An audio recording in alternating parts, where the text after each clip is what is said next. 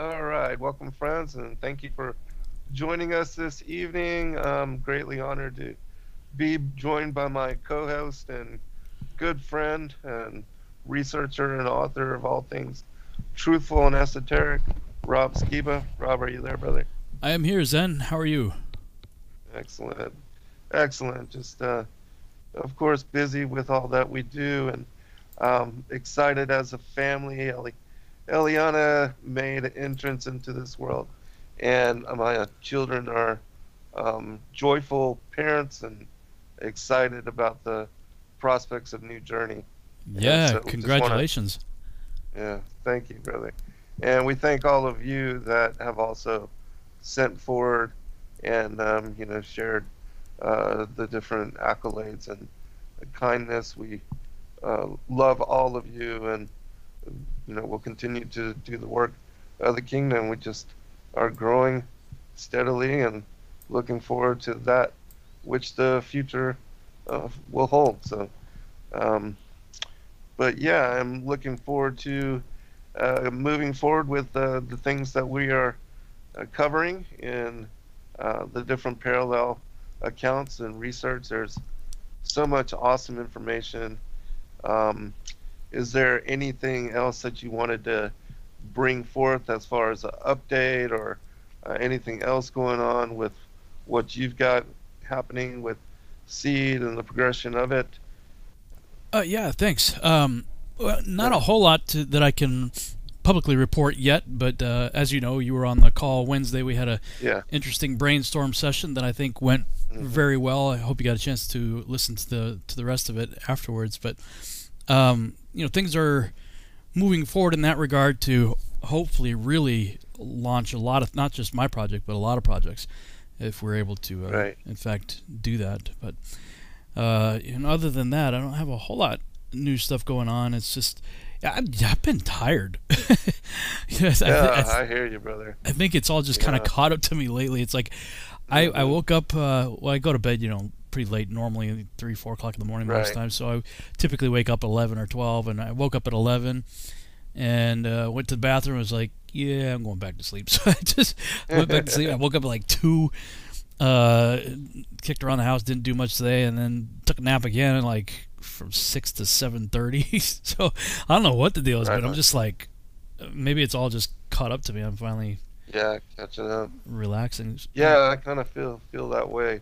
And a little bit under the weather here. Some of the girls also feeling the strain, stress, anxiety of I don't know, something definitely hitting them and weighing on them, Hmm. and the kids as well. Joy was able to go through, 5 hours of intense labor, and Wow. but fortunately it was all um, stayed at home, and they were able to Oh, so get through it without having, yeah, without having be forced to go to the hospital and deal with any doctors or nurses. And so wow. they were excited for all of that. Yeah, So how does it feel to be a grandpa?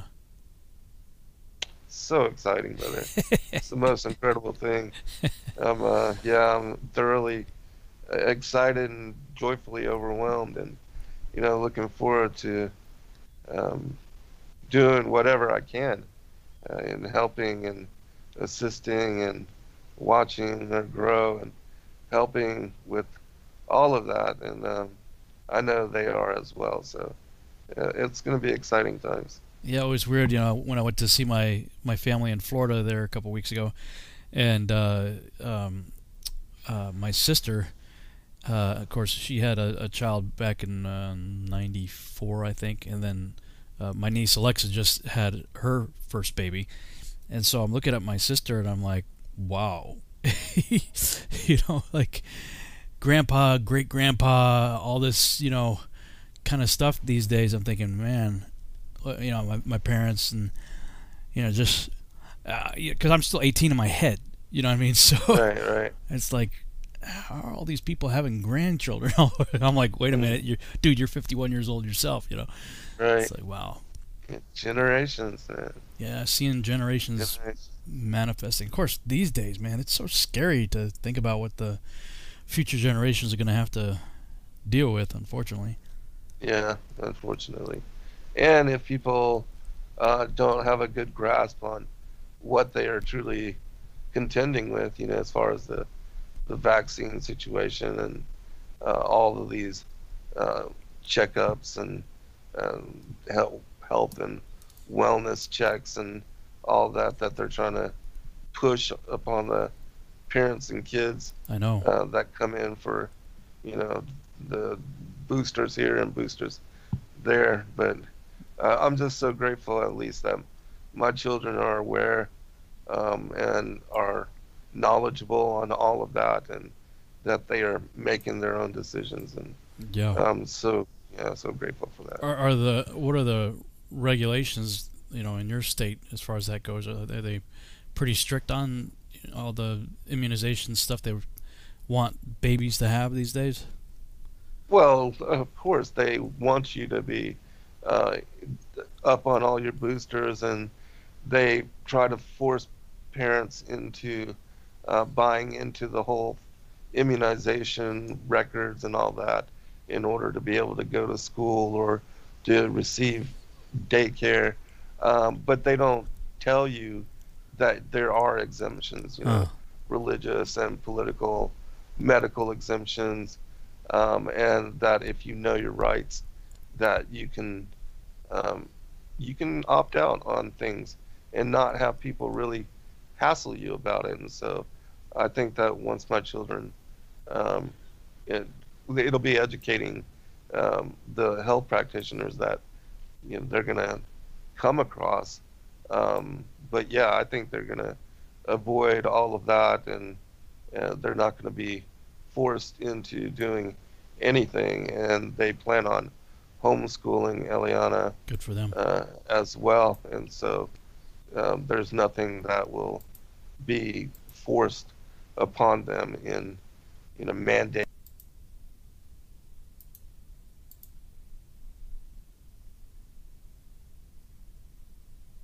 Oh, you there? Can you? Yeah, Yeah, can you hear me? yeah. You cut out. You said mandate, and then you disappeared. Oh no. Um, can you hear me now? Yeah, yeah. I can hear you good now. Okay, okay, good. Yeah, mandate, buzzword, huh? Yeah, yeah. There's Yeah, a. I'm glad to hear they're going to be homeschooling because, man, yeah. I did Flattoberfest there a few years ago, and in that presentation I was talking about the Rockefeller Foundation and just how Hmm. education, the public education system, was specifically created to dumb us down. Right, You know, uh, right. and indoctrinate us Right. and everything else, of course. Yes, brainwash us. There's a video, but there's a YouTube channel called Academy of Ideas, and it's a really good video they put out. It's about 10 minutes long. It's called Why Public Schools and the Mainstream Media Dumb Us Down. Really, really good video on Yeah, that. So, I'll have to check that out. yeah. Yep. So I was looking at where we left off, and we left off in Genesis 38 in the King James. I read that. So it looks like we start off with the Targum version, and I guess you've got some other stuff to talk about with the Rod of Wonder and all kinds of stuff related to what Jacob and Tamar. Oh yes. Yeah, I will pull that up after I do the Targum. Um, yeah, so 38. I'll read that in the Targum, and then I'll pull up the specific information about, because I'll definitely want to read some of that. But Yeah. all right, Targum chapter 38. Oh, let me see too. Shares.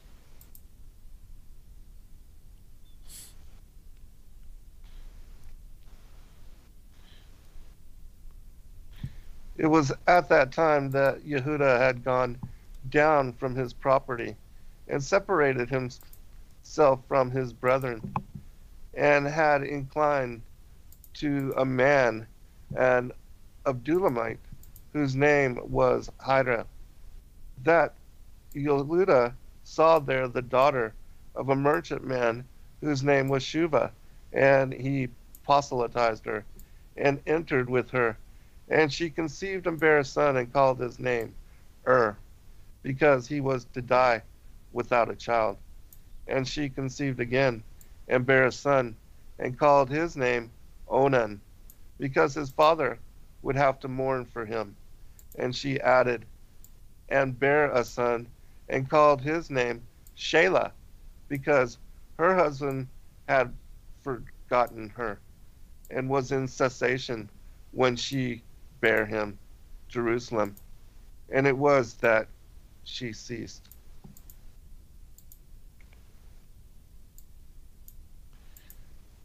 And Yehuda took a wife for his firstborn, a daughter of Shem the Great, whose name was Tamar. But the firstborn of Yehuda, was evil before the Lord, because he had not given his seed unto his wife. And the anger of the Lord prevailed against him. And the Lord slew him. And Yehuda said unto Onan, enter thou to thy brother's wife, and marry her, and that they would not call the children after his name. And it was, when he entered to the wife of his brother, that he corrupted his work upon the earth, that he might not raise up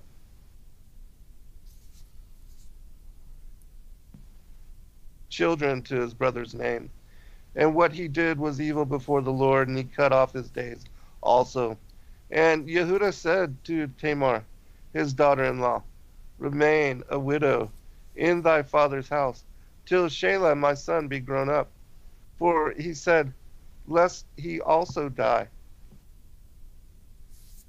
As his brethren, Tamar went and remained in her father's house, and days multiplied, and the daughter of Shuvah, Yehuda's wife, had died, and Yehuda was comforted. And Yehuda went up to the shearing of his flock, he and Hira his friend, the Adulamite, to Timnath. And it was told to Tamar, saying, behold, thy father-in-law cometh up to Timnath to shear his flock. And she put the dress of her widowhood from her, and covered herself with a veil, and wrapped herself, and sat in the dividing of the road where all eyes see, upon the way of Timnath. For she knew that Shelah was grown up, yet she had not been given to him to be his wife. And Yehuda saw her, but she seemed in his face as an harlot, because she had provoked him to anger in his house.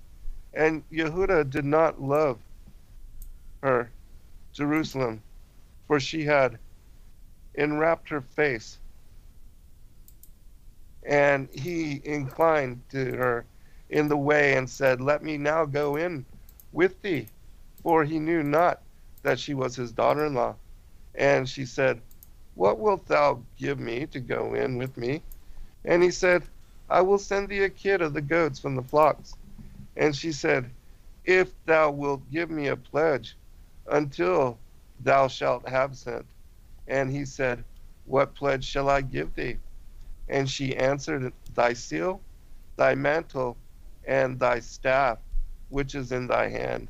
And he gave them to her, and went in with her, and she conceived by him. And she arose and went, and put her veil from her, and put on the dress of her widowhood.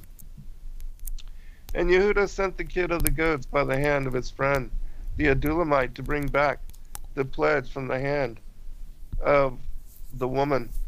But he found her not, and asked the men of the place, saying, where is the harlot who was in the sight of the eyes by the way? And they said, there is no harlot here. And he returned to Yehuda and said, I could not find her. And the men of the place also said that no harlot was there. And Yehuda said, lest she should have taken the pledge, lest we become a laughingstock. Behold, I have sent this goat, and thou canst not find her. And it was at the time of the 3 months that she was known to be with child. And it was told to Yehuda, saying, Tamar, thy daughter-in-law, hath committed fornication, and behold, she is with child by fornication. And Yehuda said, Is she not the daughter of a priest? Let her be brought forth and burned. Tamar was brought forth to be burned, and she searched for the three pledges, but found them not. Uplifting her eyes to the heavens above, she thus said, Mercy I implore from thee, O Lord. Answer thou me in this hour of need, and enlighten mine eyes to find the three witnesses, and I will dedicate unto thee from my loins 3 saints, who shall sanctify thy name, and descend to the furnace of fire in the plain of Dura. In that hour the Holy One, blessed be he, signed to Michael, who enlightened her eyes, that she found the witnesses, and took and cast them before the feet of the judges, and said, The man to whom these pledges belong is he by whom I am with child. Yet though I may be burned, I do not make him manifest. Nevertheless, the Lord of the world will cause him in his heart to acknowledge them, and will deliver me from the great judgment. Now, when Yehuda saw them, he recognized them and said in his heart, It is better for me to be ashamed in this world than to passeth away, than to be ashamed in the faces of my righteous fathers in the world to come. It is better that I burn in this world by a fire that is extinguished than burn in the world to come with fire devouring fire. For measure is set against measure. This is according to that which I said to Jacob, my father, Know now the robe of thy son. So am I now constrained to hear at the place of judgment? Whose are this seal and mantle and staff? And Yehuda acknowledged and said, Tamar is innocent. She is with child by me. And the bath coal fell from heaven and said, From before me was the thing done, and let both be delivered from judgment. And Yehuda said, Because I gave her not to Shelah, my son, hath this happened to me, because he added to not to know her again. Jerusalem. Her veil. Tamar was brought forth to be burned with fire, and she sought the three witnesses, but found them not. She lifted up her eyes on high and said, For mercy I pray before the Lord. Thou art he, O Lord God, who answereth the afflicted in the hour of their affliction. Answer me in this hour of my affliction, and I will dedicate to thee 3 saints in the valley of Dura, Hanava, Mishael, and Azariah. In that hour the word of the Lord heard the voice of her supplication, and said to Michael, Descend, and let her eyes have light. When she saw them, she took them, and cast them before the feet of the judges, saying, By the man to whom these belong, I am with child. But though I may be burned, I declare him not, but confide in the ruler of all the world, the Lord who is witness between me and him, that he will give to the heart of the man to whom these belong, to acknowledge whose are these, his ring, his mantle, and staff. And Yehuda recognized the 3 witnesses, and arose upon his feet, and said, I pray you, my brethren, and ye men of the house of my fathers, to hear me. With the measure that a man measures, shall it be measured to him, whether good measure or evil. And blessed is every man who confesses the works, because I took the coat of Joseph, my brother, and dipped it into the blood of a goat, and brought it before the feet of my father, and said to him, Know now whether this be my son's coat or not. The measure is according to the measure, and the rule to the rule. Better it is for me blush in this world than to blush in the world to come.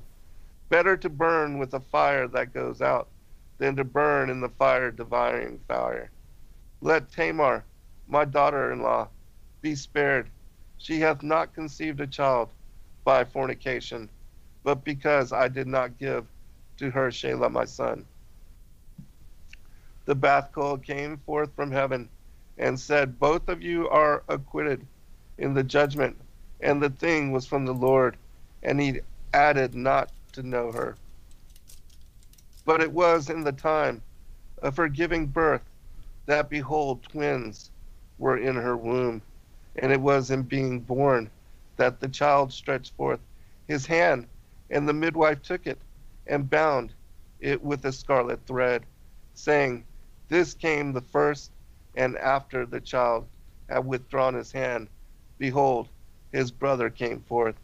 And she said, with what great power hast thou prevailed? And for thee will it be to prevail, for thou wilt possess the kingdom. And she called his name Pharez. And afterward came forth his brother, upon whose hand was bound the scarlet thread. And she called his name Sarak. A lot of interesting stuff there. While you were reading, I looked up the Bathkol thing.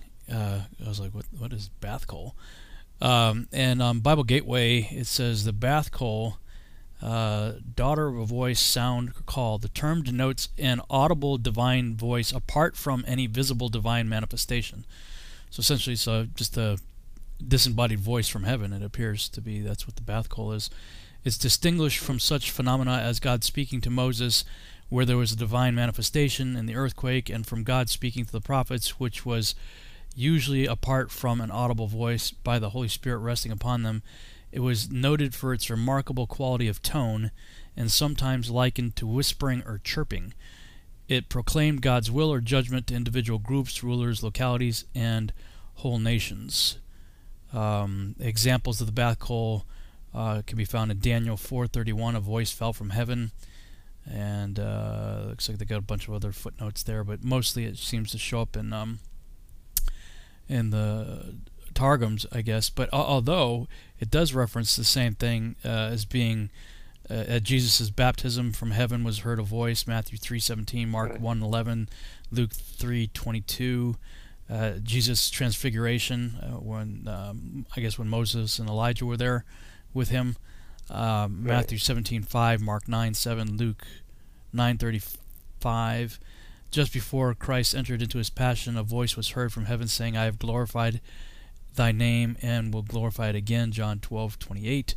When Paul was stricken on the road to Damascus, he heard a voice from heaven, Acts 9:4, 22:7, chapter 9, chapter 26:14. Peter's vision at Joppa when the unclean animals rise, Peter, kill and eat, Acts 10:13, Acts 15, and there's other non-biblical references as well. So I guess Bathkol is just simply whenever they heard a voice from heaven. Mm-hmm. And that was whenever there was confirmation as to something incredible happening.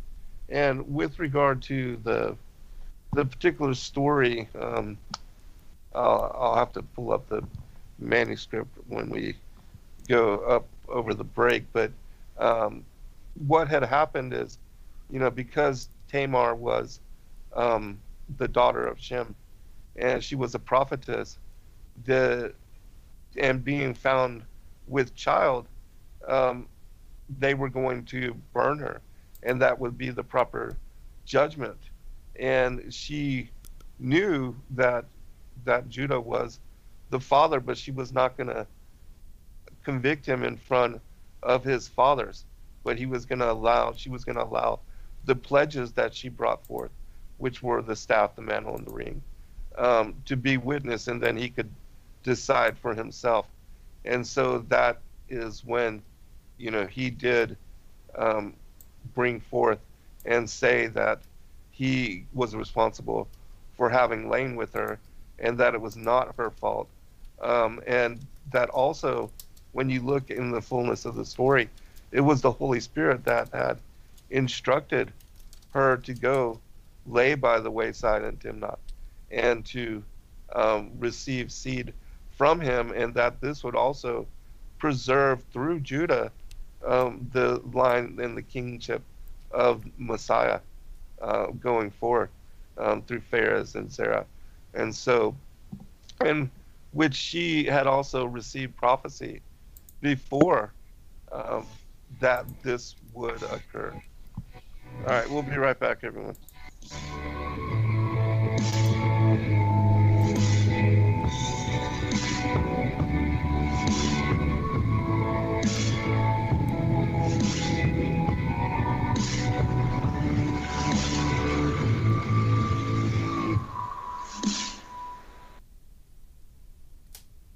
From the dawn of man, we have turned to nature to help attain balance within ourselves.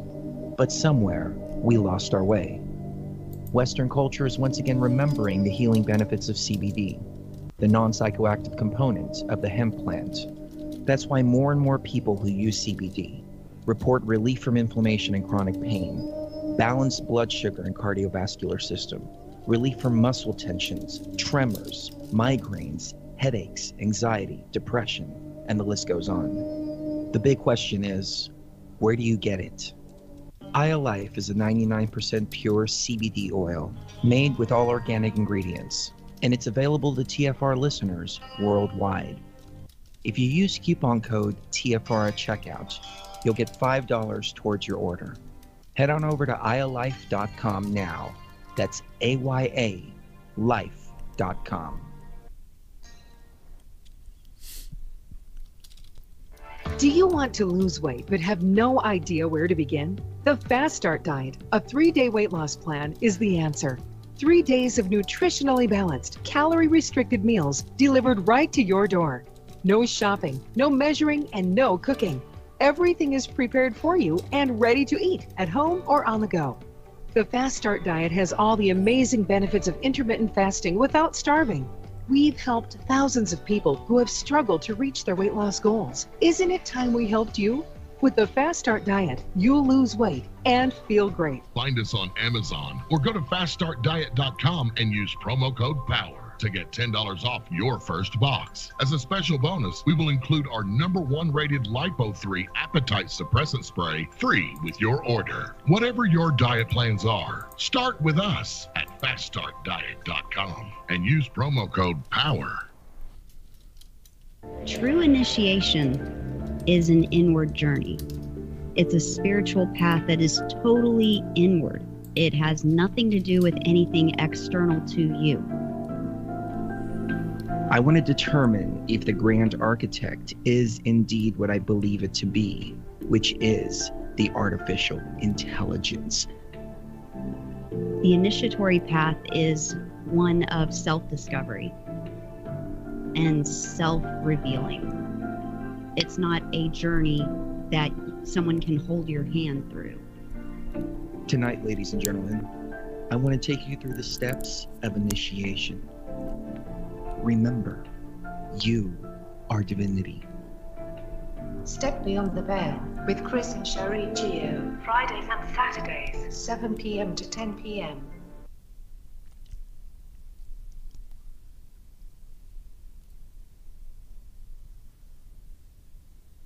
We are TFR. My faith in destiny is all I need to prevail. Truth Frequency Radio. And in those days, there were giants in the land, and the sons of the angels of God looked upon the daughters of men and found them fair, and took of them wives, and their sons became of old great men of renown. So they have been mixing with us on a genetic level since the time of Enoch and Ezekiel's will. Here on Earth, we're intrigued by the sun, moon, and stars, and imagine there's got to be planets like ours. So conceive of a face on the surface of Mars, so in need of a meaning and purpose we lost. And indeed they believe that these might be our gods, or that maybe with time we'll do right and evolve and eventually reach what they seek, and that and solve all the problems of man, but they really don't know that they fall in the works of our hands are but just filthy rags. So we travel the lands to dig up our past time, our lapses, and with it are much of the facts. And imagine that God's came in angry and crashed. All right, welcome back, everybody. I did pull up the chapter that I had written about this to just bring forth a little bit more information, because the Rod of Wonder and the Vestures of Power are also initiation items which were passed down through the patriarchs and were very important in what is the Melchizedek priesthood, the Church of the Firstborn, the Order of the Ancients, which are concepts that are spoken about in a lot of material, but which are not well known about, even though they are alluded to in a lot of different individual accounts. And we did put together a book called the Book on the Order of the Ancients, which has the Order of the Ancients written by Elijah the Thespit, together with the writings of Abraham, and a manuscript called the Kitab al-Magali, which is a manuscript of Adam and his initiation into the Melchizedek priesthood before his fall from paradise, and that he had been initiated into the Church of Eden and instructed and taught there the rites of the priesthood and the priestly initiation and how to conduct, and also to pass on those initiation to future generations. And we see this also spoken about in great detail in the writings of Abraham, that Abraham was also instructed by Shem, who was the Melchizedek according to his time, that was a title that he held, and that his father had raised him in this knowledge, and that Abraham was also passed on this information, as was his children, all throughout the time that that Shem was alive before passing on. And that these particular items, the Rod of Wonder, the Staff of God, which we see incorporated into the miracles of Sinai, and also the liberation of the Israelites from Egypt and from Pharaoh, that it was here taken back from Judah, who, because he had willingly given them to Tamar, and as a payment for what he thought were the services of a harlot. And so his father, in seeing and being witness to what occurred with his confessing that he dipped the kid's goat, his brother's coat of many colors, which is the garments of power, in my opinion, and that he did so in order to try to deceive his father into believing that that Joseph had died by being consumed by wild animals. And so, in my opinion, this is also connected to Revelation 19:13, where we see that Yeshua at the end of days, that he also returns for the end times, and that he is wearing this vesture dipped in blood, and wielding this rod of iron, that these items find full circle and return with him at the end of days, for the harvest, and that just as they were given to Adam, and in which I cover in great detail in this book, the Vestures of Light and the Rod of Wonder. This this story on Tamar is just one of the many chapters. This book is like 300 plus pages and shares many fascinating quotes about the passing on of these items, how they were taken. Esau took them back from Nimrod, and then here where Judah has them removed from him, and that afterwards Jacob gives them to Joseph, and then when Joseph passes on, and the Egyptians raid all of his household and take everything and just put it into the royal court and into their reservoirs. These items were found and left and held in the royal treasury. And it wasn't until Ruel leaving because of the opinion that Jannes and Jambres had given to Pharaoh that he should bathe in the blood of Hebrew children in order to receive healing from his boils. And when they, when this remedy was given off, Ruel decided to leave and not be connected to that treatment. And in heading eastward, he took with him the Rod of Wonder as well as the Garments of Power. And we see that in the book of the Assatir and also in the Perkdi Rabbi Eleazar, that Moshe receives them when he goes eastward 40 years later, following Ruel, who's, most everybody knows him as Jethro, but that he was the father-in-law of Moshe, and that Moshe married Zipporah, and that was his eldest daughter. And it's intriguing that Moshe met Zipporah at the same well that Jacob met Rebekah, and also that Isaac, sometimes I get that all confused, but that Isaac had met Rebekah, and also that Jacob met Rachel, and Moshe met Zipporah and was married to her, and that he received these items, and that one of the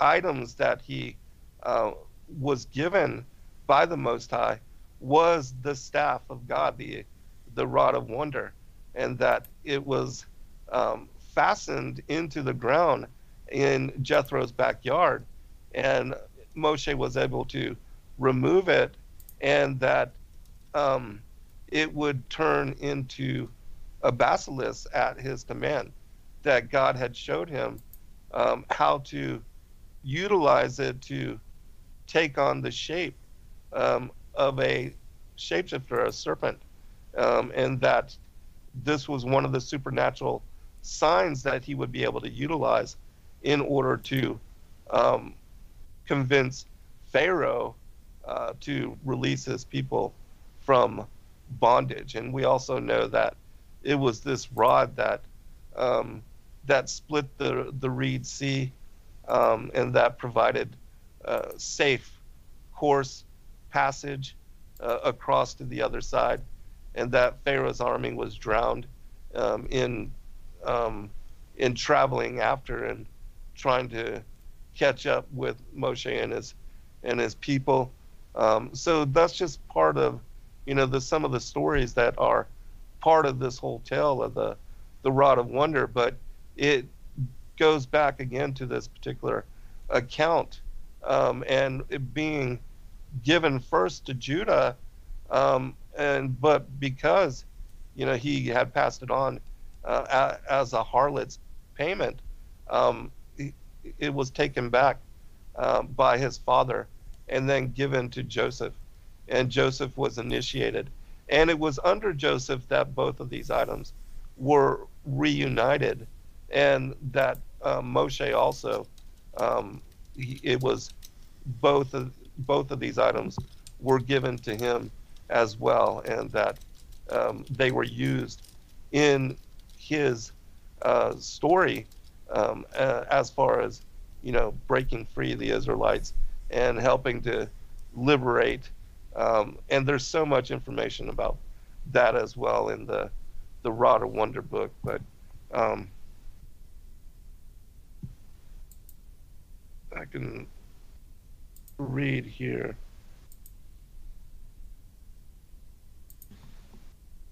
When the sons of Jacob saw how inconsolable their father was, they went to Judah and said to him, "This great misfortune is thy fault." Judah replied, "It was I that asked you, what profit is if we slay our brother and conceal his blood? And now you say the sin lies at my door?" The brethren continued to argue, "But it was not thou that didst this. Come and let us sell him to the Ishmaelites." And we followed the advice. Hadst thou said, "Let us restore him to his father," we had heeded these words of thine as well. The brethren thereupon deprived Judah of his dignity, for hitherto he had been their king, and they also excluded him from their fellowship, and he had to seek his fortune alone. Through the mediation of his chief shepherd, Hira, he became acquainted with the Canaanitish king of Adullam, Bozran by name, and though he was well aware of the corruption of the generations of Canaan, he permitted passion to get the better of him and took a Canaanite for wife. And so when he took a Canaanite for wife, and what a lot of people don't know is that this woman hated Tamar and did not want her children to marry a Shemite. And that was another reason why she instructed her children to not spill, not to put seed into her. Yeah, but to spill it on the side. And because of that, that was, the curse that took the lives of the two eldest sons. So is the Canaanite, their mother, Jacob's wife, the Canaanite, it was saying basically the antithesis of what Yahuwah was always telling Abraham's children: don't marry a Canaanite, don't have children by the Canaanite. They appeared to have the same attitude: don't get with a Hebrew, don't have children with a Hebrew. Is that the general idea there? Yes. And that's the reason why the sons of Jacob did what they did? Right. Yeah, and it was, because their mother had instructed them, and that she was going to find and give them daughters, to marry from the Canaanitish women. I'll read just a little bit more. And you're reading from your book, The Rod of Wonder? Yes. Okay. Even Esau came in time to acknowledge that the daughters of Canaan were wicked, and the lion Judah must needs to take one of them to wife. The Holy Spirit cried out against Judah when he married the Canaanite woman of Adullam, saying, "The glory of Israel went down in Adullam." The firstborn son of Judah from his marriage was named the childless, a suitable name for him that died without begetting any issue. At Judah's desire, married Tamar, a daughter of Aram, the son of Shem. But because she was not a Canaanitish woman, his mother used artifices against her, and he did not know her. And an angel of the Lord killed him on the third day after his wedding. Then Judah gave Tamar to his second son Onan, the marriage taking place before the week of the wedding festivities. For had elapsed a whole year, Onan lived with Tamar without knowing her. And when finally Judah uttered threats against him on the account. He did indeed have intercourse with her, but giving heed to the injunctions of his mother, he took care not to beget any children with her. He too died on account of his iniquity, and his name Onan, mourning, was well chosen, for very soon was his father called upon to mourn for him. And now Judah conceived the plan of marrying Tamar to his youngest son, Shelah, but his wife would not permit it. She hated Tamar because she was not of the daughters of Canaan, like herself. And while Judah was away from home, Bathsheba chose a wife for her son Shelah from the daughters of Canaan. And Judah was very angry at Bathsheba for what she had done. And also God poured out his wrath upon her, for on account of her wickedness she had to die, and her death happened a year after that of her two sons. Now that Bathsheba was dead, Judah might have carried out his wish and married Tamar to his youngest son, but he waited for Shelah to grow up, because he feared for his life, seeing that Tamar had brought death to two husbands before him. So she remained a widow in her father's house for 2 years. Endowed with the gift of prophecy, Tamar knew that she was appointed to be the ancestress of David and the Messiah, and she determined to venture upon an extreme measure in order to make sure of fulfilling her destiny. Accordingly, when the Holy Spirit revealed to her that Judah was going up to Timnah, she put off from her the garments of her widowhood and sat in the gate of Abraham's tent. And there she encountered Judah. All the time she lived in the house of her father-in-law. He had never seen her face, for in her virtue and chastity she had always kept it covered. And now, when Judah met her, he did not recognize her. It was as a reward for her modesty that God made her to become the mother of the royal line of David and the ancestress of Isaiah and his father Amos, as well as both of whom were prophets and of royal blood. Judah passed Tamar by without paying any attention to her, and she raised her eyes heavenward and said, O Lord of the world, shall I go forth empty from the house of this pious man? Then God sent the angel that is appointed over the passion of love, and he compelled Judah to turn back. And with prophetic caution, Tamar demanded that as a pledge for the reward he promised her, he leave with her his signet, his mantle, and his staff, the symbols of royalty, judgeship, and messiahship, the three distinctions of the descendants of Tamar from her union with Judah. When Judah sent her the promised reward, a kid of the goats by the hand of his friend, in order to receive the pledges from her hand, Tamar could not be found, and he feared to make further search for her, lest he put to shame. But Tamar, who soon discerned that she was with child, felt very happy and proud, for she knew that she would be the mother of kings and redeemers. And when her state became known, she was forcibly dragged before the court in which Isaac, Jacob, and Judah sat as judges. Judah, being the youngest of the judges and the least considerable in dignity, was the first to give a decision. For thus it is prescribed in criminal cases that the prominent judges overawe not the lesser, and influence their decisions unduly. It was the opinion of Judah that the woman was liable to the penalty of death by burning, for she was the daughter of the high priest Shem, and death by fire is the punishment ordained by the law for a high priest, daughter that leads an unchaste life. The preparations for her execution were begun. In vain Tamar searched for the three pledges she had received from Judah. She could not find them, and almost she lost hope, for she would be able to wring a confession from her father-in-law. She raised her eyes to God and prayed, I supplicate thy grace, O God, thou who givest ear to the cry of the distressed in the hour of his need. Answer me that I may be spared to bring forth the 3 holy children who will be ready to suffer death by fire for the sake of the glory of thy name. And God granted her petition and sent the angel Michael down to succor her. He put the pledges in a place in which Tamar could not fail to see them. And she took them, threw them before the feet of the judges with the words, by the man whose these are, am I with child.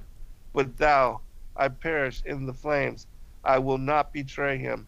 I hope in the Lord of the world, that he will turn the heart of the man, so that he will make confession thereof.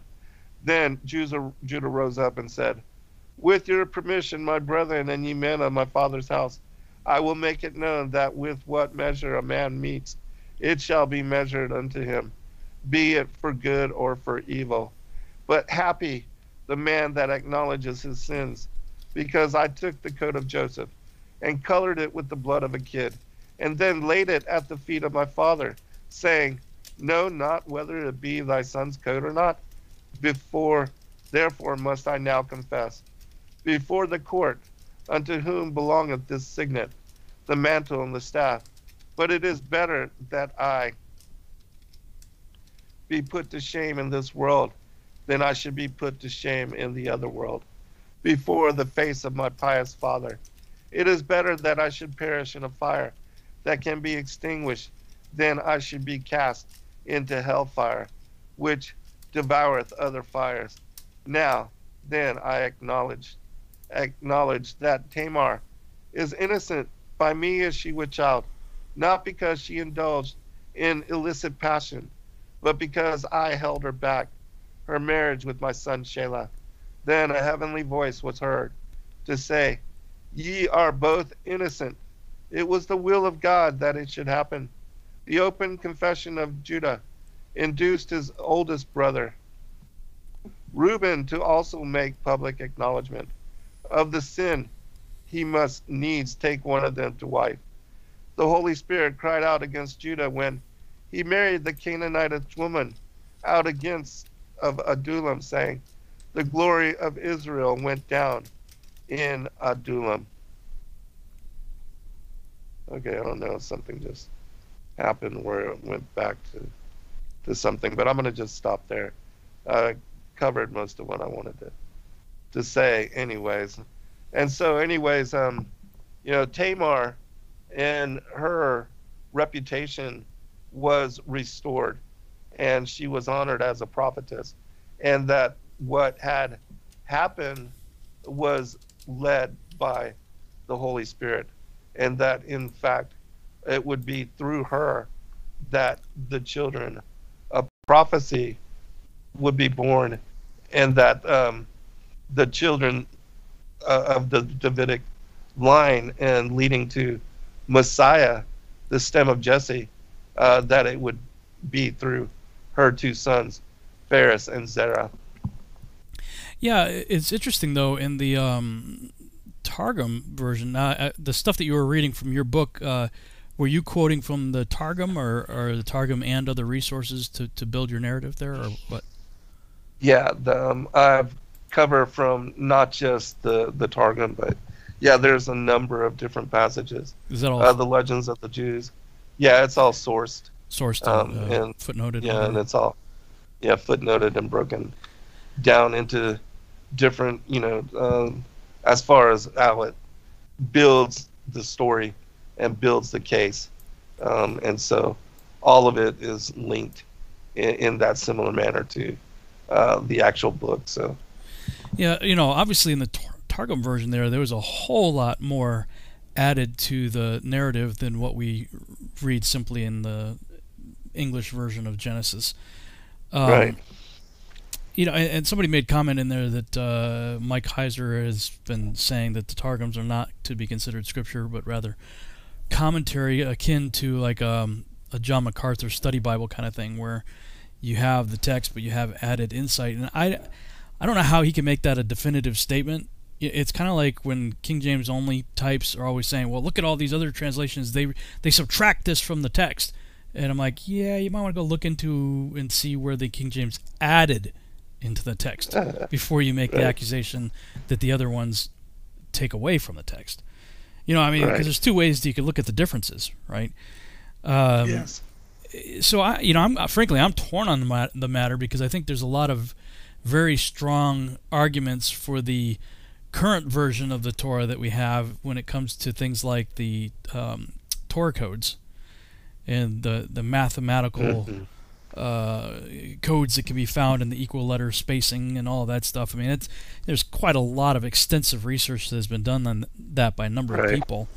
That going to break. Yep. All right, we'll be right back for a second hour.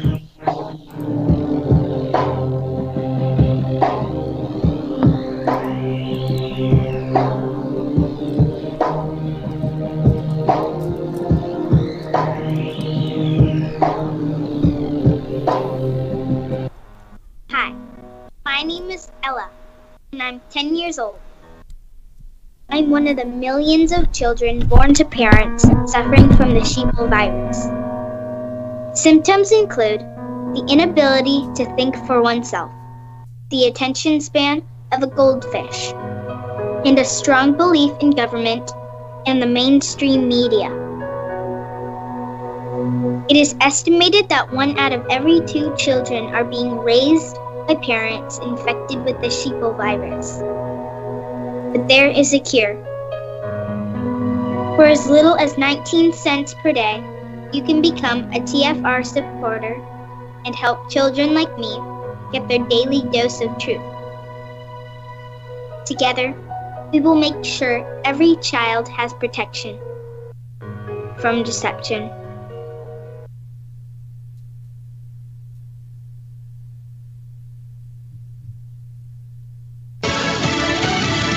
The creation of a commission. I'm Lisa Lacera, Fox News. A late-night session in the Senate as lawmakers battle over the forming of a panel that would investigate the January 6th attack on the U.S. Capitol. A national, bipartisan, independent commission to report on the events of January 6th is exactly what the doctor ordered. Senate Majority Leader Chuck Schumer, but Republican Leader Mitch McConnell says there's no need. Multiple Senate committees are conducting their own bipartisan inquiries. And obviously, the role of the former president has already been litigated exhaustively. Just 3 Senate Republicans have said they will vote in favor of the proposal, which passed in the House with support of all Democrats and a handful of Republicans. President Biden in Ohio today talking up his infrastructure plan. President Biden spoke at Cuyahoga Community College in Cleveland, where he shared how much America has slipped in how some assessments see the U.S. The 13th best infrastructure in the world. Come on. The president says he wants to raise corporate taxes to bring billions to rebuild. That could put hundreds of thousands of people to work to modernize our roads, our bridges, our ports, our airports, and pay for it. Republicans criticize Biden's plans for going beyond traditional infrastructure. Fox's Colonel Scott. 2 people have died. 10 are missing after a boat capsized this afternoon off the Florida Keys. The Coast Guard tells us there are 8 survivors. They were rescued by the cutter Resolute. It's not clear where that vessel was headed or where it had been coming from. At this point, the boat itself has not been located, but the search continues right now. Craig Stevens from Fox Station WSVN in Miami. A Japanese cabinet minister says they're looking into extending the COVID state of emergency in Tokyo to June 20th. That's just over a month before the opening ceremonies of the Summer Olympics. America is listening to Fox News.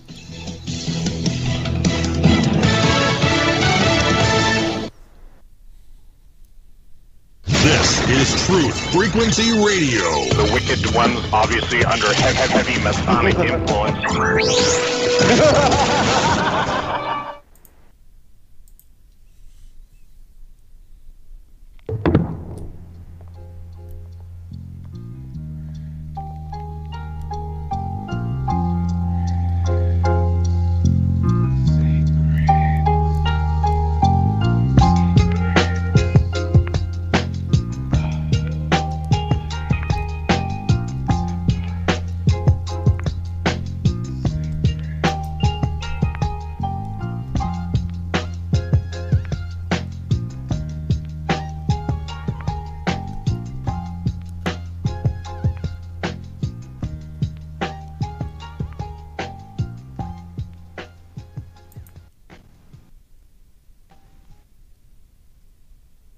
All right, welcome back, everybody, for a second hour.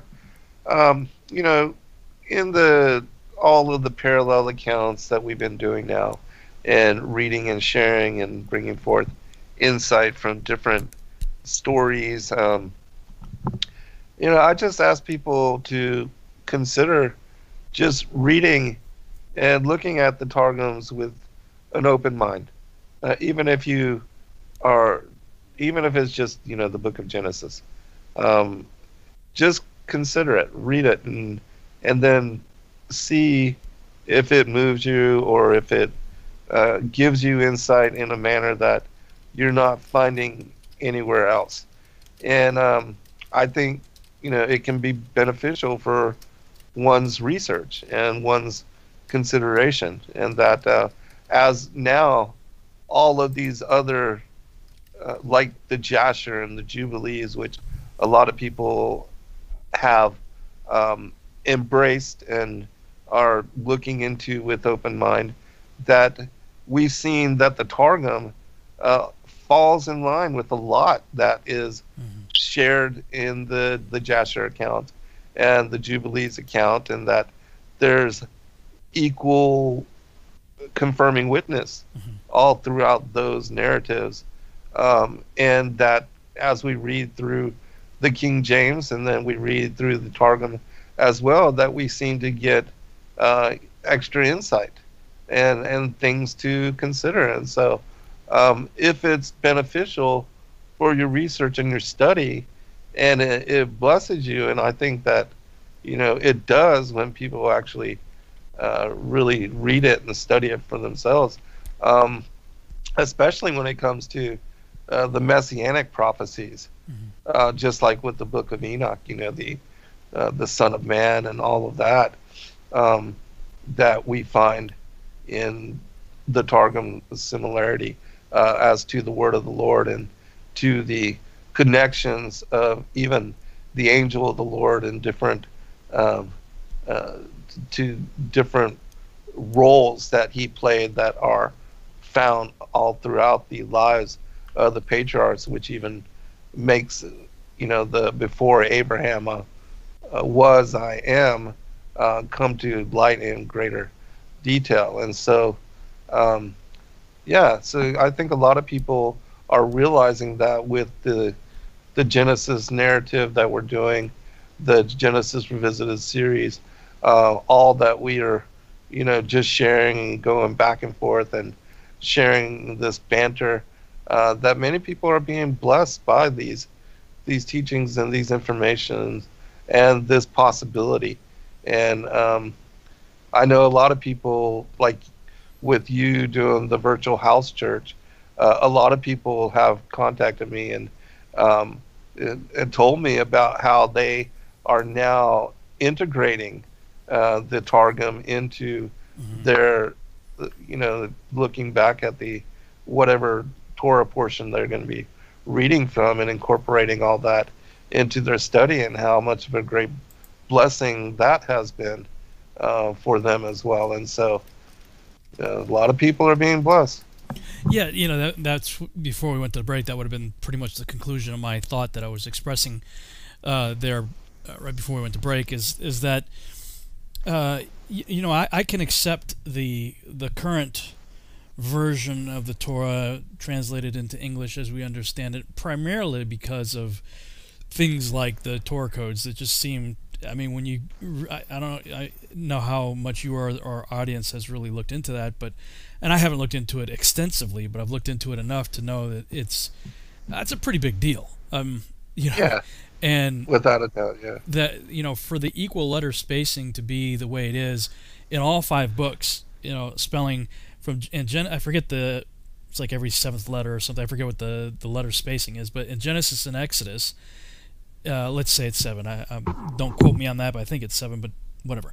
That from the appearance of the first Tav for Torah, you keep counting like every 7 letters, and it spells Torah, all through Genesis and all through Exodus. And then when you get to Leviticus, I forget what the letter spacing is, but it repeats throughout the entire book of Exodus, it spells the Yod-Heh-Vav-Heh, name of God. And then Numbers and Deuteronomy, whatever the letter spacing is, it spells Torah backwards. So it's almost like both are pointing toward the center, which is Yahuwah, there. And I'm like, you can't, and that's why it says you can't add to and you can't subtract from the Torah, because if you do, I mean, you're going to significantly mess things like this up. So the question I would have is, if you looked at the Aramaic, which is closely akin to Hebrew, there are differences, but my question would be, are you going to add to more of the equal letter spacings or subtract from it, nullifying that whole thing? So that would be my caution. But on the flip side of it, where the accusation would be the Targums are quote unquote dangerous, I would disagree with that for all the reasons that you expressed. Now, let me give a caveat to that, because like the Schofield Reference Bible, that was one of those that growing up Baptist that I was very familiar with, that we had, and there's a whole lot of commentary added in the Schofield Reference Bible that I now totally disagree with. Especially like dispensation theology, preacher of rapture doctrine, and stuff like that. That's very heavily promoted in commentary Bibles like that.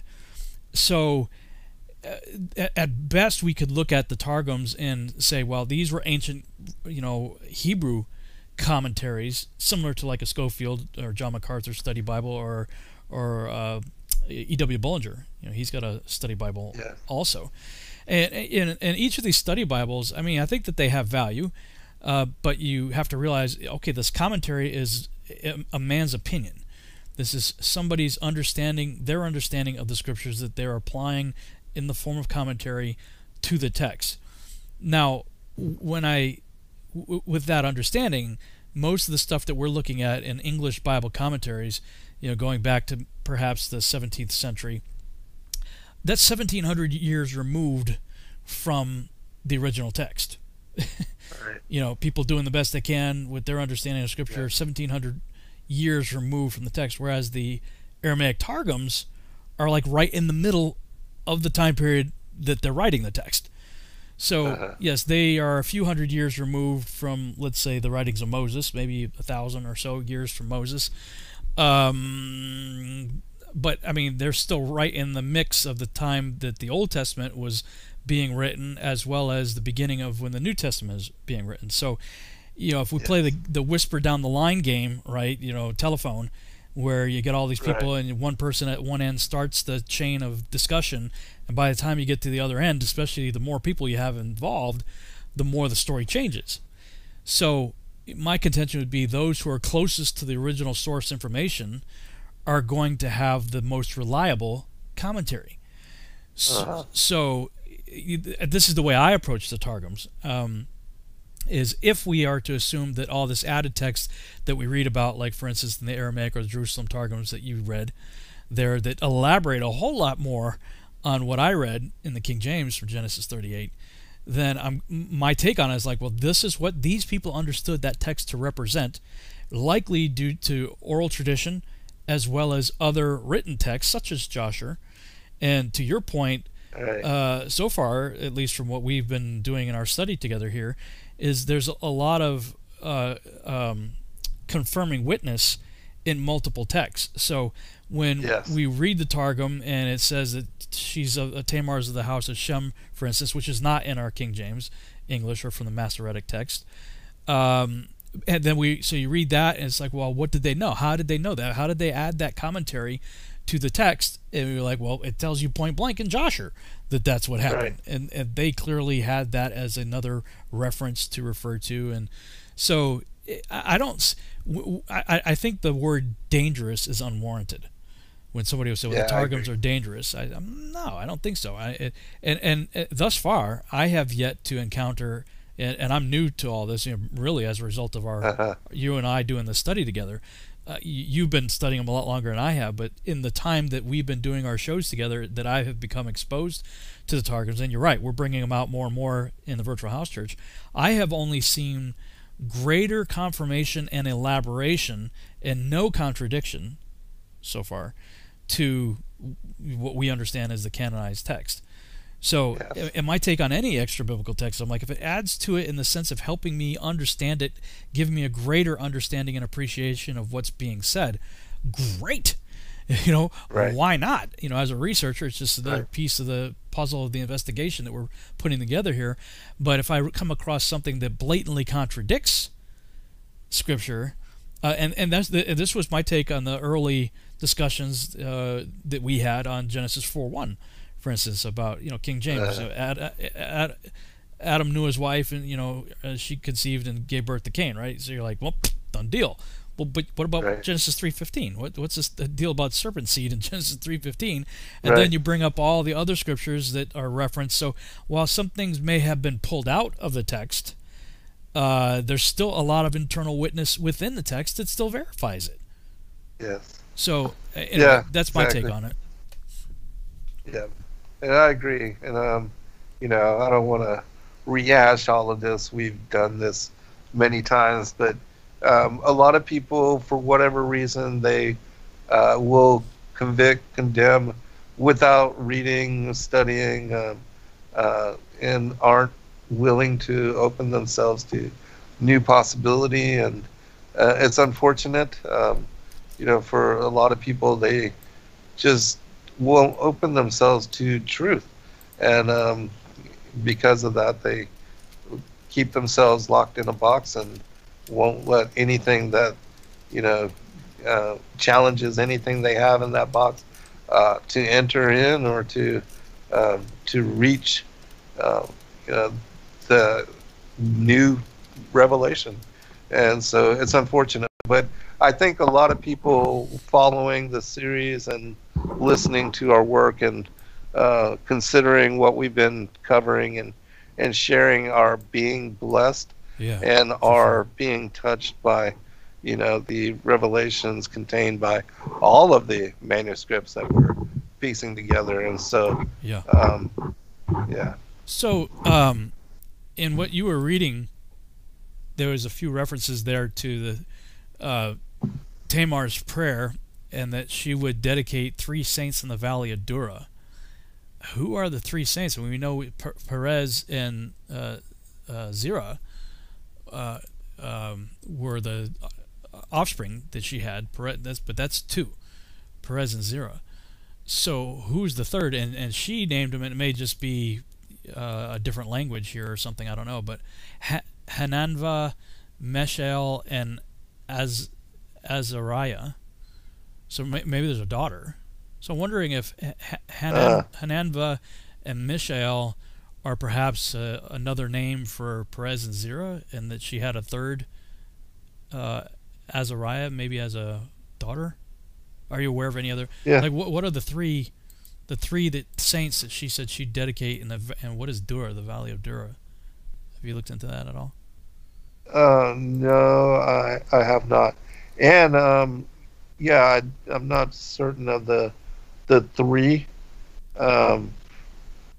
but I do know that Pharez and Zerah, those are the 2 boys. But as far as the rest of the story, better it is for me to blush in this world than to blush in the world to come. Better to burn with a fire. My daughter-in-law be spared. She hath not conceived a child by fornication. Shelah, my son. I think it was further back when it's when Tamar cries out, and she's praying. And the Messiah. And the bath coal thing. Here's Azariah. Yeah. Okay. Yeah, right there. Yeah. Tamar was brought forth to be burned with fire. She sought the 3 witnesses, but found them not. Lifted up her eyes on high and said, For mercy I pray before the Lord, thou art he, O Lord God, who answereth the afflicted in the hour of their affliction. Answer me in this hour of my affliction. I will dedicate to thee 3 saints in the valley of Dura, Hananva, Mishael, and Azariah. Yeah, I'm not positive, but it would be interesting to see what those names are connected to. Yeah. And if there's more elaboration on who these individuals were and how, because, prophetically, this, I'm sure, plays out in some manner that we don't know yet. Yeah, I'm familiar with the phrase the Valley of Dura also, so I'm just kind of curious as to if you had seen anything else or elaborated on that. Mm-mm. All right. Well, I can read from the Joshua account and sure. Jubilees here. Sounds good. Switch over. So I believe we left off in chapter 42 of Joshua. Boom. Okay, Joshua 42. And they went and sat on the opposite side, about the distance of a bow shot, and they sat there to eat bread. And whilst they were eating, they held counsel together that was to be done with him, whether they slay him or bring him back to his father. And they were holding the counsel when they lifted up their eyes. I think this is, I'm not sure if I read this or not already. I know I ended at 40. Well, I'll just keep reading. This is the elaborated version of what happened to Joseph in chapter 37 of Genesis. They were holding counsel when they lifted up their eyes and saw, and behold, there was a company of Ishmaelites coming at a distance by the road of Gilead, going toward Egypt. And Judah said unto them, What gain will it be to us if we slay our brother? Peradventure God will require him from us. This then is the counsel proposed concerning him, which ye shall do unto him. Behold, this company of Ishmaelites going down to Egypt. Now therefore come, let us dispose of him to them, and let not our hand be upon him, and they will lead him along with them, and he will be lost amongst the people of the land, and we will not put him to death with our hands. And the proposal pleased his brethren, and they did according to the word of Judah. And whilst they were discoursing about this matter, and before the company of Ishmaelites had come up to them, 7 trading men of Midian passed by them. And as they passed, they were thirsty, and they lifted up their eyes and saw the pit in which Joseph was immured. And they looked, and behold, every species of bird was upon him. And these Midianites ran to the pit to drink water, for they thought it contained water. And on coming before the pit, they heard the voice of Joseph crying and weeping in the pit. And they looked down into the pit, and they saw, and behold, there was a youth of comely appearance and well favored. And they called unto him and said, Who art thou, and who brought thee hither, and who placed thee in this pit in the wilderness? And they all assisted to raise up Joseph, and they drew him out, and brought him up from the pit, and took him, and went away on their journey, and passed by his brethren. And these said unto them, Why do you do this, to take our servant from us, and go away? Surely we placed this youth in the pit because he rebelled against us, and you come and bring him up, and lead him away? Now then give us back our servant. And the Midianites answered and said unto the sons of Jacob, Is this your servant, or does this man attend you? Peradventure you are all his servants, for he is more comely and well favored than any of you. And why do you all speak falsely unto us? Now therefore we will not listen to your words, nor attend to you, for we found the youth in the pit in the wilderness, and we took him. We will therefore go on. And all the sons of Jacob approached them, and rose up to them, and said to them, Give us back our servant, and why will you all die by the edge of the sword? And the Midianites cried out against them, and they drew their swords, and approached to fight the sons of Jacob. And behold, Simeon rose up from his seat against them, and sprang upon the ground, and drew his sword, and approached the Midianites. And he gave a terrible shout before them, so that his shouting was heard at a distance, and the earth shook at Simeon's shouting. And the Midianites were terrified on account of Simeon and the noise of his shouting, and they fell upon their faces, and were excessively alarmed. And Simeon said unto them, Verily I am Simeon. I am Simeon, the son of Jacob, the Hebrew. Who have only with my brother destroyed the city of Shechem and the cities of the Amorites. So shall God moreover do unto me, if all your brethren, the people of Midian, and also the kings of Canaan, were to come with you. They could not fight against me. Now therefore give us back the youth whom you have taken, lest I give your flesh to the birds of the skies and the beasts of the earth. And the Midianites were more afraid of Simeon, and they approached the sons of Jacob with terror and fright, and with pathetic words, saying, Surely you have said that the young man is your servant, and that he rebelled against you, and therefore you placed him in the pit. What then will you do with the servant who rebels against his master? Now therefore sell him unto us, and we will give you all that you require for him. And the Lord was pleased to do this, in order that the sons of Jacob should not slay their brother. And the Midianites saw that Joseph was of a comely appearance and well favored. They desired him in their hearts, and were urgent to purchase him from his brethren. And the sons of Jacob hearkened to the Midianites, and they sold their brother Joseph to them for 20 pieces of silver. And Reuben their brother was not with them, and the Midianites took Joseph and continued their journey to Gilead. They were going along the road, and the Midianites repented of what they had done in having purchased the young man. And one said to the other, What is this thing that we have done in taking this youth from the Hebrews, who is of comely appearance and well favored? Perhaps this youth is stolen from the land of the Hebrews. Why then have we done this thing? And if he should be sought for and found in our hands, we shall die through him. Now surely hardy and powerful men have sold him to us, the strength of one of whom you saw this day. Perhaps they stole him from his land with their might and with their powerful arm, and have therefore sold him to us for the small value which we gave unto them. And whilst they were thus discoursing together, they looked, and behold, the company of Ishmaelites, which was coming at first, and which the sons of Jacob saw, was advancing toward the Midianites. And the Midianites said to each other, Come, let us sell this youth to the company of Ishmaelites, who are coming toward us, and we will take him for the little that, and we will take for him the little that we gave for him, and we will be delivered from this evil. And they did so, and they reached the Ishmaelites, and the Midianites sold Joseph to the Ishmaelites for 20 pieces of silver, which they had given for him to his brethren. And the Midianites went on their road to Gilead, and the Ishmaelites took Joseph, and they let him ride upon one of their camels, and they were leading him to Egypt. And Joseph heard that the Ishmaelites were proceeding to Egypt, and Joseph lamented and wept at this thing, that he was to be so far removed from the land of Canaan from his father, and he wept bitterly whilst he was riding upon the camel. And one of their men observed him, and made him go down from the camel and walk on foot. And notwithstanding this, Joseph continued to cry and weep, and said, O my father, my father! And one of the Ishmaelites rose up and smote Joseph upon the cheek. And still he continued to weep, and Joseph was fatigued in the road, and was unable to proceed on account of the bitterness of his soul. And they all smote him and afflicted him in the road, and they terrified him in order that he might cease from weeping. And the Lord saw the ambition of Joseph and his trouble, and the Lord brought down upon those men darkness and confusion, and the hand of every one that smote him became withered. And they said to each other, What is this thing that God has done to us in the road? And they knew not that this befell them on account of Joseph. And the men proceeded on the road, and they passed along the road of Ephrath, where Rachel was buried.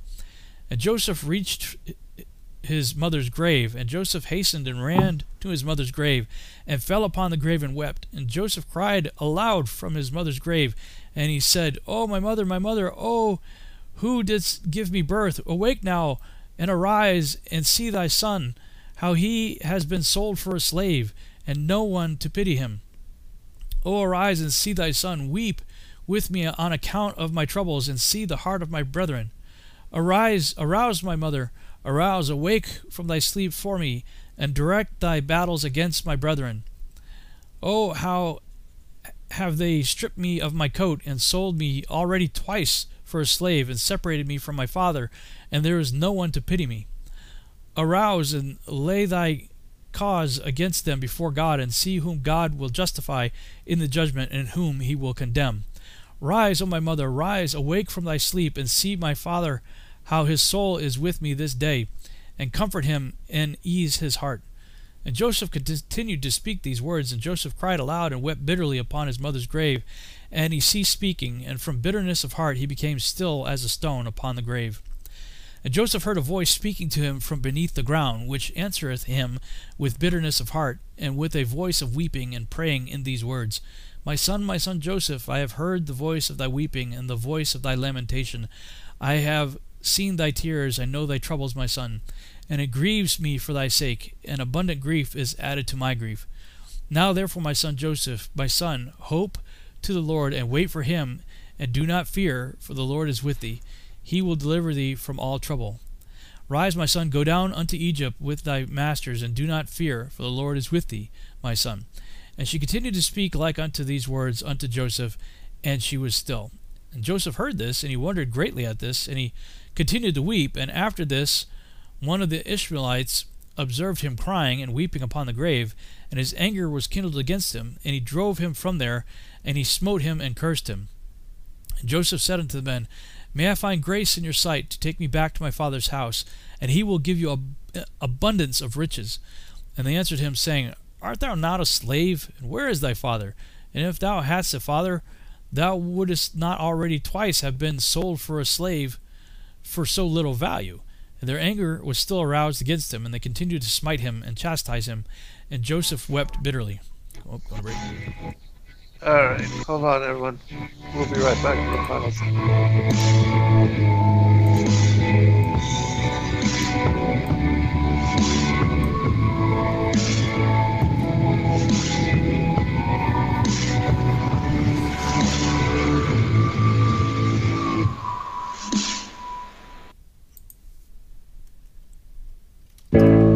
The reviews for Extendivite are amazing. Here are some from Amazon. By Christine, great for heart palpitations. By Anne, before I started using this product, every afternoon my ankles and my hands would be swollen. That doesn't happen anymore. So if that part of their advertising is true, I have to assume that the rest of it is also. Not to mention that when I had my yearly blood test, only a few weeks after beginning to use this product, my cholesterol had dropped over 30 points.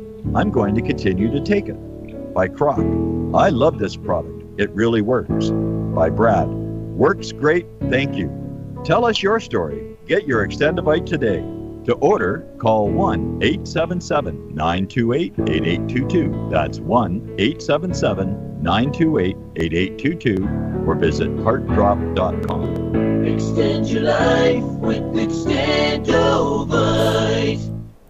Your home has needs. It needs a healthy, dry environment all year round. Start by getting rid of the worst air in the basement and crawl space, where the problems begin and make the whole house sick. Introducing the new Smart Wave Ventilation Unit. It has advanced technologies to continuously reduce moisture, mold, and odors, and expel radon, gases, and pollutants. And now, Wave units include carbon monoxide detection to automatically expel air at a high rate and send you an alert. It also has an app so you can remotely monitor the conditions. Wave is a comprehensive, maintenance-free, affordable solution that will transform your entire home. Protect your home and family with what it needs. Give it a new Smart Wave Ventilation Unit. For more information, call 888-717-WAVE. That's 888-717-WAVE. Or go to dryhealthyhome.com. That's dryhealthyhome.com. Wave Home Solutions for a healthy, comfortable home. More than a dozen astronauts have officially reported UFOs. Hundreds of hours of UFO footage were filmed by astronauts aboard the space shuttle. Many of these UFOs can only be seen in ultraviolet light. Retired former Apollo astronauts and cosmonauts now tell their stories of their own personal UFO encounters.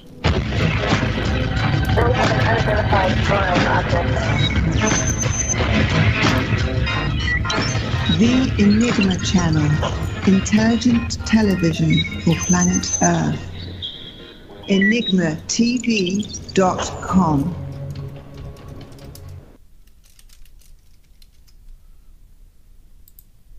No hate, no hype, no fear.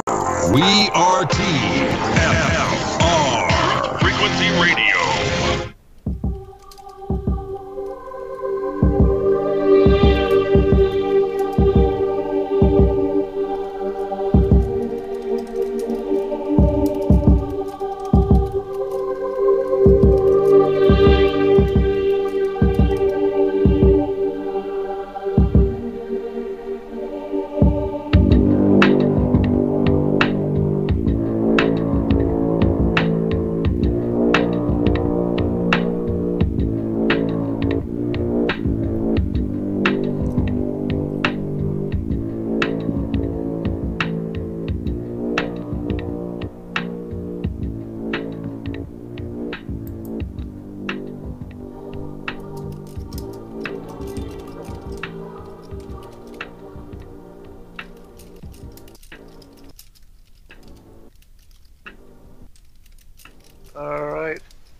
welcome back, everybody, for our final segment.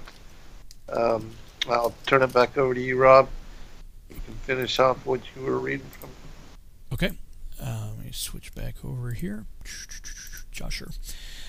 And the Lord saw Joseph's affliction, and the Lord smote these men, and chastised them. And the Lord caused darkness to envelop them upon the earth.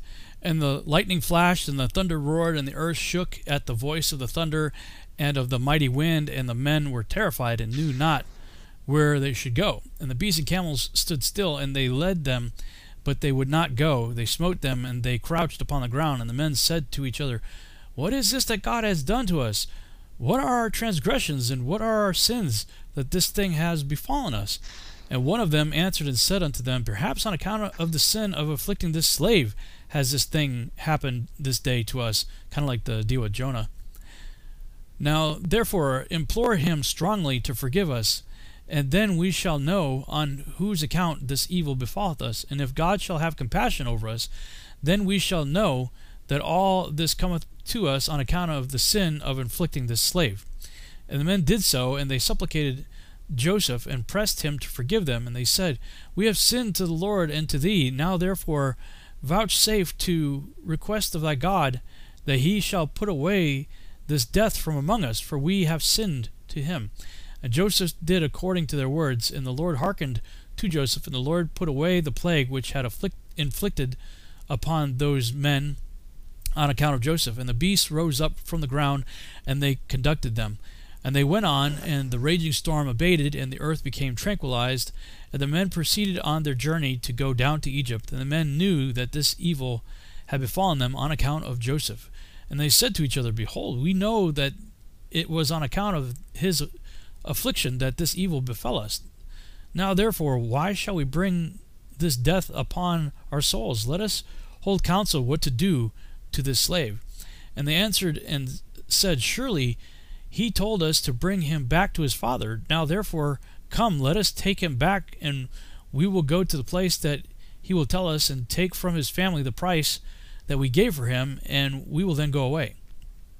And one answered and said,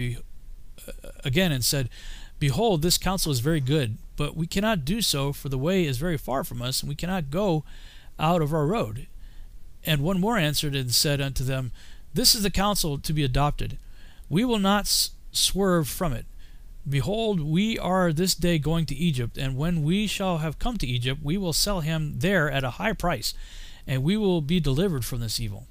And this thing pleased the men, and they did so, and they continued their journey to Egypt with Joseph.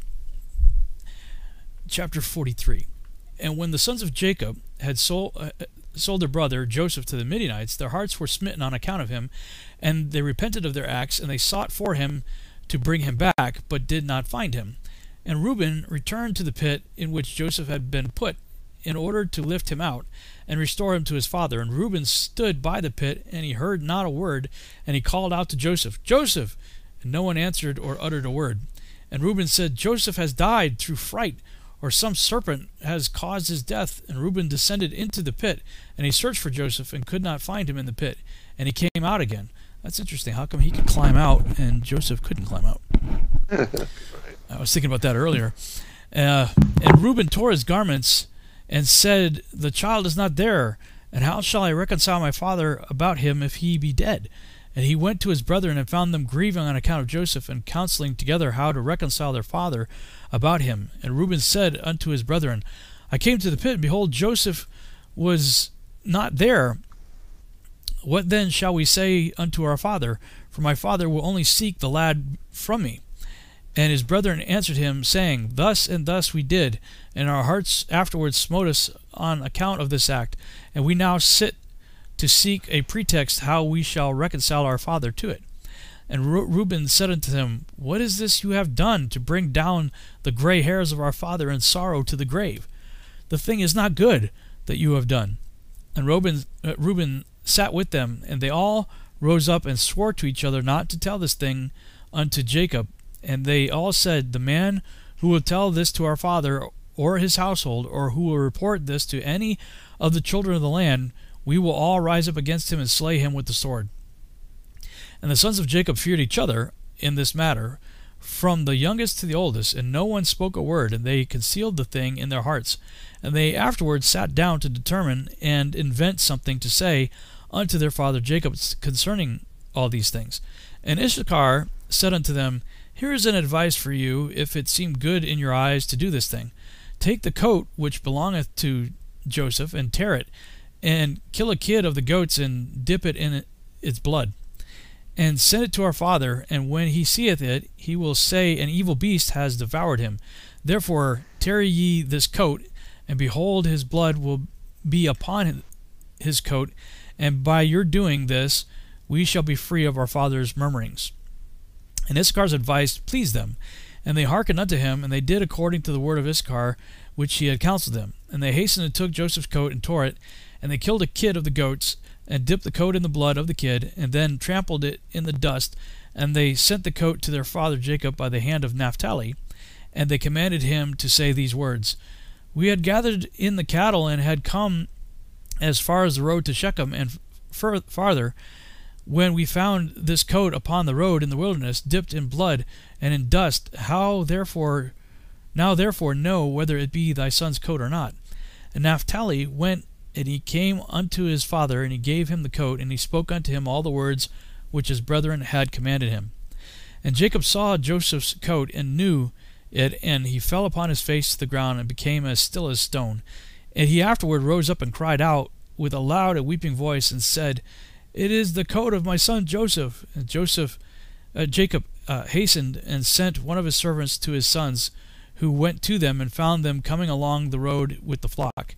And the sons of Jacob came to their father about evening, and behold, their garments were torn, and dust was upon their heads. And they found their father crying out and weeping with a loud voice. And Jacob said to his sons, Tell me truly, what evil have you this day suddenly brought upon me? And they answered their father Jacob, saying, We were coming along this day after the flock had been gathered in, and we came as far as the city of Shechem by the road in the wilderness, and we found his coat filled with blood upon the ground, and we knew it, and we sent unto thee if thou couldst know it.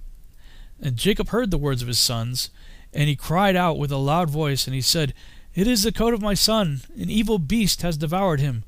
Joseph is rent in pieces, for I sent him this day to see whether it was well with you and well with the flocks, and to bring me word again from you. And he went as I commanded him, and this has happened to him this day, whilst I thought my son was with you. And the sons of Jacob answered and said, He did not come to us, neither have we seen him from the time of our going out from thee until now. And when Jacob heard their words, he again cried out aloud, and he rose up and tore his garments. And he put sackcloth upon his loins, and he wept bitterly, and he mourned, and lifted up his voice in weeping, and exclaimed, and said these words, Joseph, my son, O my son Joseph, I sent thee this day after the welfare of my brethren, and behold, thou hast been torn in pieces. Through my hand has this happened to my son. It grieves me for thee, Joseph, my son, it grieves me for thee. How sweet wast thou to me during life, and now how exceedingly bitter is thy death to me. O that I had died in thy stead, Joseph, my son, for it grieves me sadly for thee, my son. O my son, Joseph, my son, where art thou, and where hast thou been drawn? Arouse, arouse from thy place, and come and see my grief for thee. O my son Joseph, come now, and number the tears gushing from my eyes down my cheeks, and bring them up before the Lord, that his anger may turn from me. O Joseph, my son, how didst thou fall by the hand of one by whom no one had fallen from the beginning of the world unto this day? For thou hast been put to death by the smiting of an enemy, inflicted with cruelty. But surely I know that this has happened to thee on account of the multitude of my sins. Arouse now, and see how bitter is my trouble for thee, my son. Although I did not rear thee, nor fashion thee, nor give thee breath and soul, but it was God who formed thee, and built thy bones, and covered them with flesh, and breathed in thy nostrils the breath of life, and then he gave thee unto me. Now truly God, who gave thee unto me, he has taken thee from me, and such then has befallen thee. And Jacob continued to speak like unto these words concerning Joseph, and he wept bitterly. He fell to the ground, and became still. And all the sons of Jacob, seeing their father's trouble, they repented of what they had done, and they also wept bitterly. And Judah rose up and lifted his father's head from the ground, and he placed it upon his lap, and he wiped his father's tears from his cheeks. And Judah wept an exceeding great weeping, whilst his father's head was reclining upon his lap, still as a stone. And the sons of Jacob saw their father's trouble, and they lifted up their voices, and continued to weep, and Jacob was yet lying upon the ground, still as a stone. And all his sons and his servants' children rose up and stood around him to comfort him, and he refused to be comforted. And the whole household of Jacob rose up and mourned in great mourning on account of Joseph and their father's trouble. And the intelligence reached Isaac, the son of Abraham, the father of Jacob, and he wept bitterly on account of Joseph, he and all his household. And he went from the place where he dwelt in Hebron, and his men with him, and he comforted Jacob his son, and he refused to be comforted. And after this Jacob rose up from the ground, and his tears were running down his cheeks, and he said unto his sons, Rise up and take your swords and your bows, and go forth into the field, and seek whether you can find my son's body, and bring it unto me, that I may bury it. Seek also, I pray you, amongst the beasts, and hunt them, and that which shall come to the first before you, seize and bring it unto me. Perhaps the Lord will this day pity my affliction, and prepare before you that which did tear my son in pieces, and bring it unto me, and I will avenge the cause of my son. And his sons did as their father had commanded them, and they rose up early in the morning, and each took his sword and his bow in his hand, and they went forth into the field to hunt the beasts. And Jacob was still crying aloud and weeping, and walking to and fro in the house, and smiting his hands together, saying, Joseph, my son, Joseph, my son. And the sons of Jacob went into the wilderness to seize the beasts, and behold, a wolf came toward them, and he seized him, and brought him unto their father. And they said unto him, This is the first we have found, and we have brought him unto thee as thou didst command us, and thy son's body we could not find. And Jacob took the beast from the hands of his sons, and he cried out with a loud and weeping voice, holding the beast in his hand. And he spoke with a bitter heart unto the beast, Why didst thou devour my son Joseph? And how didst thou have no fear of the God of the earth, or of my trouble for my son Joseph? And thou didst devour my son for naught, because he committed no violence, and didst thereby render me culpable on this account. Therefore God will require him that is persecuted. And the Lord opened the mouth of the beast in order to comfort Jacob with its words. And it answered Jacob and spoke these words unto him, As God liveth who created us in the earth, and as thy soul liveth, my Lord, I did not see thy son, neither did I tear him to pieces, but from a distant land I also came to seek my son, who went from me this day, and I know not whether he be living or dead. And I came this day into the field to seek my son, and your sons found me, and seized me, and increased my grief, and have this day brought me before thee, and I have now spoken all my words to thee. And now therefore, O Son of Man, I am in thy hands, and do unto me this day as it may seem good in thy sight. But by the life of God who created me, I did not see thy son, nor did I tear him to pieces. Neither has the flesh of man entered my mouth all the days of my life. And when Jacob heard the words of the beast, he was greatly astonished, and he sent forth the beast from his hand, and she went her way. And Jacob was still crying aloud and weeping for Joseph day after day, and he mourned for his son many days. Chapter 44. And the sons of Ishmael, who had bought Joseph from the Midianites, who had bought him from his brethren, went to Egypt with Joseph, and they came upon the borders of Egypt. And when they came near unto Egypt, they met 4 men of the sons of Medan, the son of Abraham, who had gone forth from the land of Egypt on their journey. And the Ishmaelites said unto them, Do you desire to purchase this slave from us? And they said, Deliver him over to us. And they delivered Joseph over to them. And they beheld him, that he was a very comely youth, and they purchased him for 20 shekels. And the Ishmaelites continued their journey to Egypt, and Midianim also returned that day to Egypt. And the Midianim said to each other, Behold, we have heard that Potiphar, an officer of Pharaoh, captain of the guard, seeketh a good servant, who shall stand before him to attend him, and to make him overseer of his house, and all belonging to him. Now therefore come, let us sell him to him for what we may desire, if he be able to give unto us that which we shall require for him. And these Midianim went and came to the house of Potiphar, and said unto him, We have heard that thou seekest a good servant to attend thee. Behold, we have a servant that will please thee, if thou canst give us that which we may desire, and we will sell him unto thee. And Potiphar said, Bring him before me, and I will see him, and if he please me, I will give unto you that which you may require for him. And the Midianim went and brought Joseph, and placed him before Potiphar, and he saw him, and he pleased him exceedingly. And Potiphar said unto him, Tell me what you require for this youth. And they said, 400 pieces of silver we desire for him. And Potiphar said, I will give it you if you bring me the record of his sale to you, and will tell me his history, for perhaps he may be stolen, for this youth is neither a slave nor the son of a slave, but I observe him the appearance of a goodly and handsome person. And the Midianim went and brought unto him the Ishmaelites who had sold him to them, and they told him, saying, He is a slave, and we sold him to them. And Potiphar heard the words of the Ishmaelites in his giving the silver unto the Midianim, and the Midianim took the silver and went on their journey, and the Ishmaelites also returned home. And Potiphar took Joseph and brought him to his house, that he might serve him. And Joseph found favor in the sight of Potiphar, and he placed confidence in him, and made him overseer over his house, and all that belonged to him he delivered over into his hand. And the Lord was with Joseph, and he became a prosperous man. And the Lord blessed the house of Potiphar for the sake of Joseph. And Potiphar left all that he had in the hand of Joseph, and Joseph was one that caused things to come in and go out, and everything was regulated by his wish in the house of Potiphar. And Joseph was 18 years old, a youth with beautiful eyes and a comely appearance, and like unto him was not in the whole land of Egypt. And at that time, whilst he was in his master's house, going in and out of the house, and attending his master, Zuleika, his master's wife, lifted up her eyes toward Joseph, and she looked at him, and behold, he was a youth comely and well favored. And she coveted his beauty in her heart, and her soul was fixed upon Joseph, and she enticed him day after day. And Zuleika persuaded Joseph daily, but Joseph did not lift up his eyes to behold his master's wife.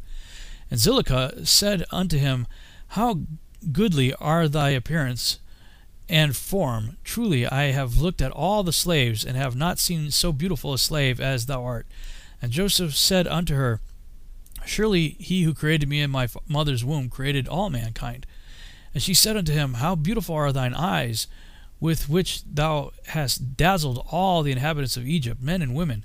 And he said unto her, How beautiful they are whilst we are alive, but shouldest thou behold them in the grave, surely thou wouldest move away from them. And she said unto him, How beautiful and pleasing are all thy words! Take now, I pray thee, the harp which is in the house, and play with thy hands, and let us hear thy words. And he said unto her, How beautiful and pleasing are my words when I speak the praise of my God and his glory. And she said unto him, How very beautiful is the hair of thy head! Behold, the golden comb which is in the house. Take it, I pray thee, and curl the hair of thy head. And he said unto her, How long wilt thou speak these words? Cease to utter these words to me, and rise and attend to thy domestic affairs. And she said unto him, There is no one in my house, and there is nothing to attend to but to thy words and to thy wish. Notwithstanding all this, she could not bring Joseph unto her, neither did he place his eye upon her, but directed his eyes below to the ground. And Zuleika desired Joseph in her heart, that he should lie with her. And at the time that Joseph was sitting in the house doing his work, Zuleika came and sat before him, and she enticed him daily with her discourse to lie with her, or ever to look at her. But Joseph would not hearken to her. And she said unto him, If thou wilt not do according to my words, I will chastise thee with the punishment of death, and put an iron yoke upon thee. And Joseph said unto her, Surely God, who created man, looseth the fetters of prisoners, and it is he who will deliver me from thy prison, and from thy judgment. And when she could not prevail over him to persuade him, and her soul being still fixed upon him, her desire threw her into a grievous sickness.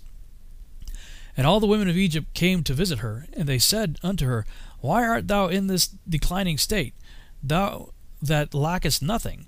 Surely the husband is a great and esteemed prince in all the sight of the king.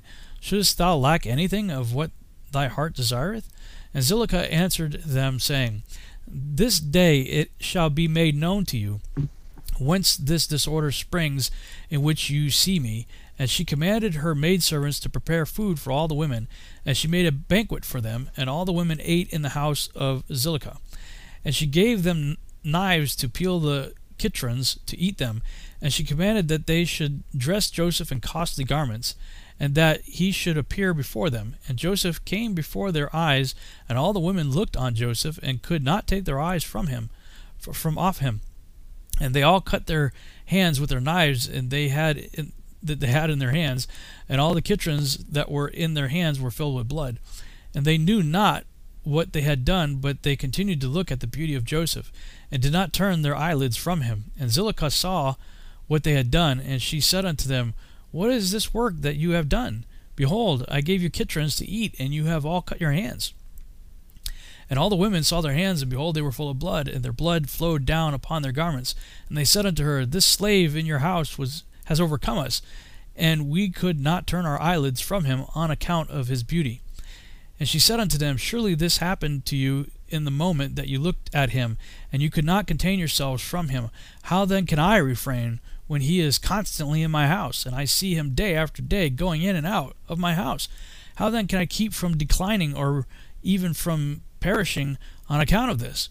And they said unto her, The words are true, for who can see this beautiful form in the house and refrain from him?